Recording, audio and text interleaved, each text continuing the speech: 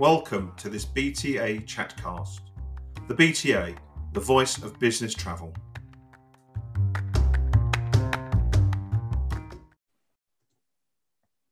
Right, good morning. This is Julie Cooper, Member and Partnership Manager at BTA, and today I'm finding out a little bit more about Darryl McGarvey, who's the Director of Travel Partnerships at SAP Concur. Welcome.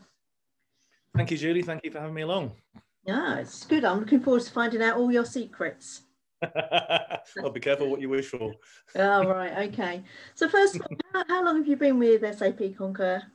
It's just coming up for 4 years, Julie. So as you know, I spent many years before that in TMCs, and I had the chance to join SAP Concur just under 4 years ago.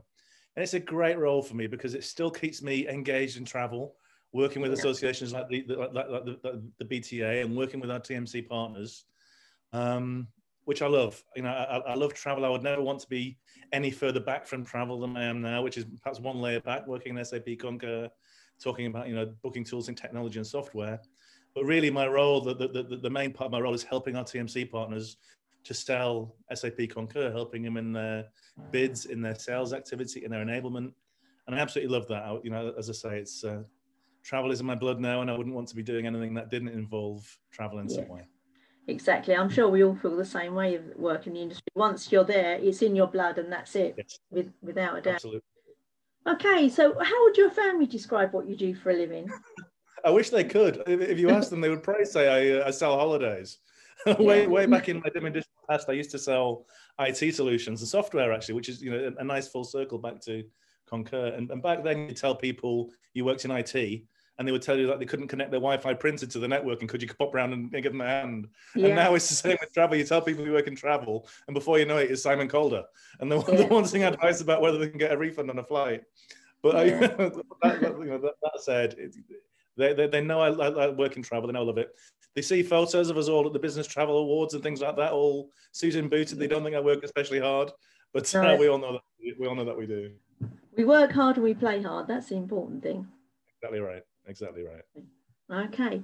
So can you tell me one thing that you wish you'd known when you began your career?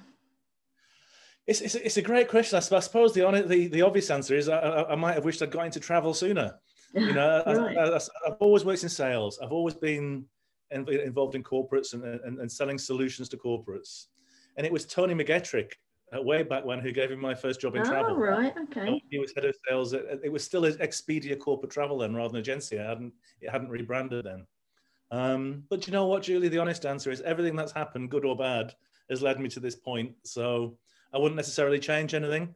But, you know, knowing how much I love being in travel, maybe I might have wanted to get to join it sooner. Right. Okay. Well, that's good. And what's the most important thing you learned in life? Oh, Julie, I think the honest answer is, and it sounds trite to say it, but a please and a thank you goes a long way. I think there's a big difference between confidence, and my view is that, you know, being confident means it's believing you can be the best you can be. Whereas arrogance is believing you're better than anybody else. And I said, you know, it's that fine line between confidence and believing in yourself, but also just how you treat people.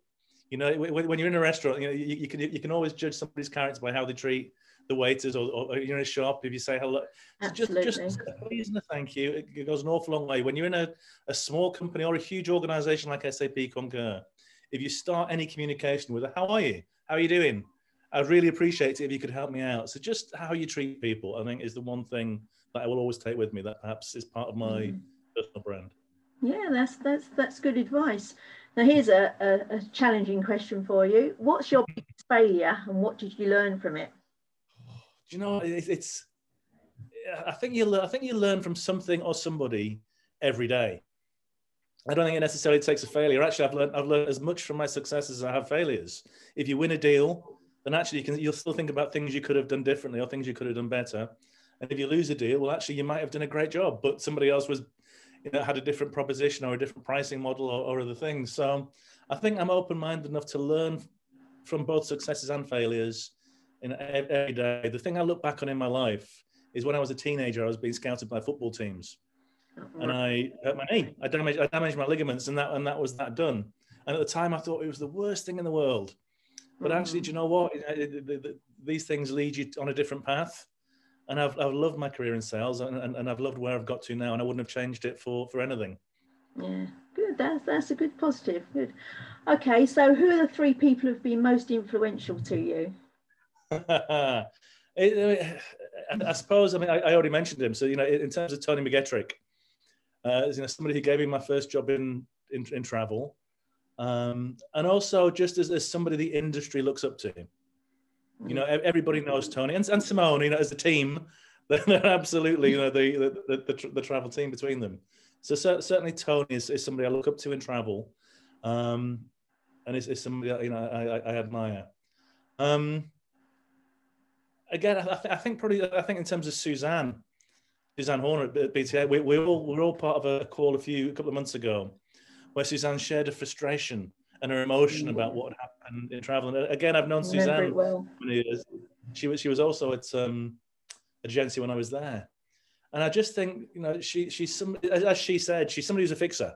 If there's a problem, she knows how. She wants to know how to sort it. And she didn't feel she could sort this. So I think I've always respected Suzanne immensely, but being part of that call, I think anybody who was on that call at the time will remember it and think about the impact it had. It was really powerful. Yeah. It was. And then thirdly, pretty much anybody, any great sportsman. I watched Steve Cram talk a while ago, but I think any sportsman, I think as salespeople, we're all goal orientated. We have, we have to be competitive. We have to have a competitive nature to do what we do. So whenever you watch a great sports person, somebody who's achieved world records and Olympics and those sorts of things, just to get a flavor for their mentality, day to day, getting up and understanding how they're going to control their day and what they have to achieve, I think that's always inspirational, regardless of who it is. Yeah, good. That's good to know.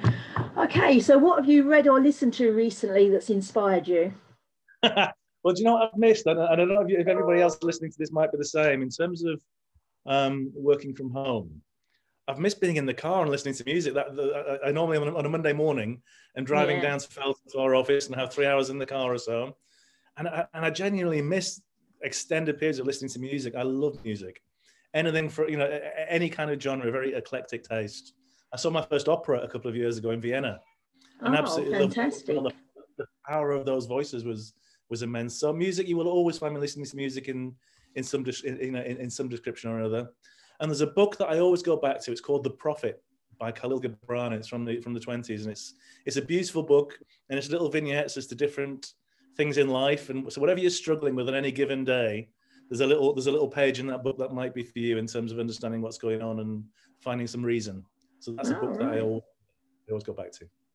Yeah, it's a good recommendation. I'm going to have to look that one up, I think. That's good. I'll send you a copy. Thank you. That's a lovely yes. Or a quote every day would be good to keep me going. that we can do. Absolutely. There you go. Darryl's motivational Monday quote. Exactly. It could take off. I don't see why not.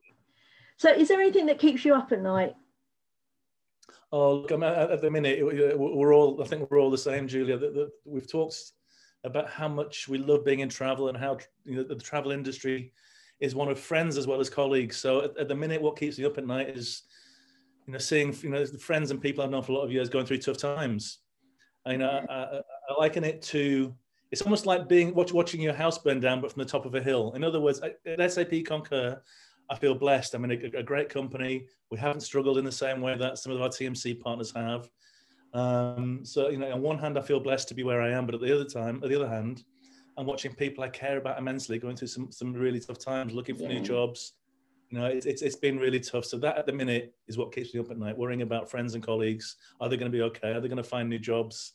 And hopefully, as Boris's announcements start to take hold through the summer, we see travel rebounding and good times, I'm sure, are ahead. Yeah, it is. It is just very difficult at the moment, isn't it? It really is. It really is. Yeah. So, which 3 people, dead or alive, would you invite for dinner and why? Well, and again, do you know what? You could ask me this question next week, and you might well get a different answer because we see people who read something and think how interesting it would be to talk to somebody. But the 3 I came up with this time around were Elvis. I think he was probably the greatest, the first worldwide superstar. And there wasn't a rule book. Nobody had done it before. And he wasn't like the Beatles who had each other to bounce off. So I think to find out how he felt about being the world's first superstar and the journey he went on his own without any previous experience to deal with it, I think it's really interesting to talk to him. Whenever you see old clips of him, Peter O'Toole just tells a great story. And you know what? Yeah. A little bit like the travel industry, there's almost always a drink involved. And Yeah. That's what you're after, I know. So when it was, so Peter O'Toole would be fantastic to have there to tell a great story. And actually, you know, perhaps topical over the last year or so, Rosa Parks. So that, you know, in terms of the civil rights movement. And I'd like to ask her, I think, you know, did she wake up that morning knowing what an impact she was going to have, knowing she was going to, you know, resist moving from her seat? Or was it just something that happened in the spur of the moment that changed her life and millions of other lives as well? So that's what I'd like to ask her. So for today, they'd be my 3 people. You could ask me next week and I'm sure I'd come up with a different answer. Okay.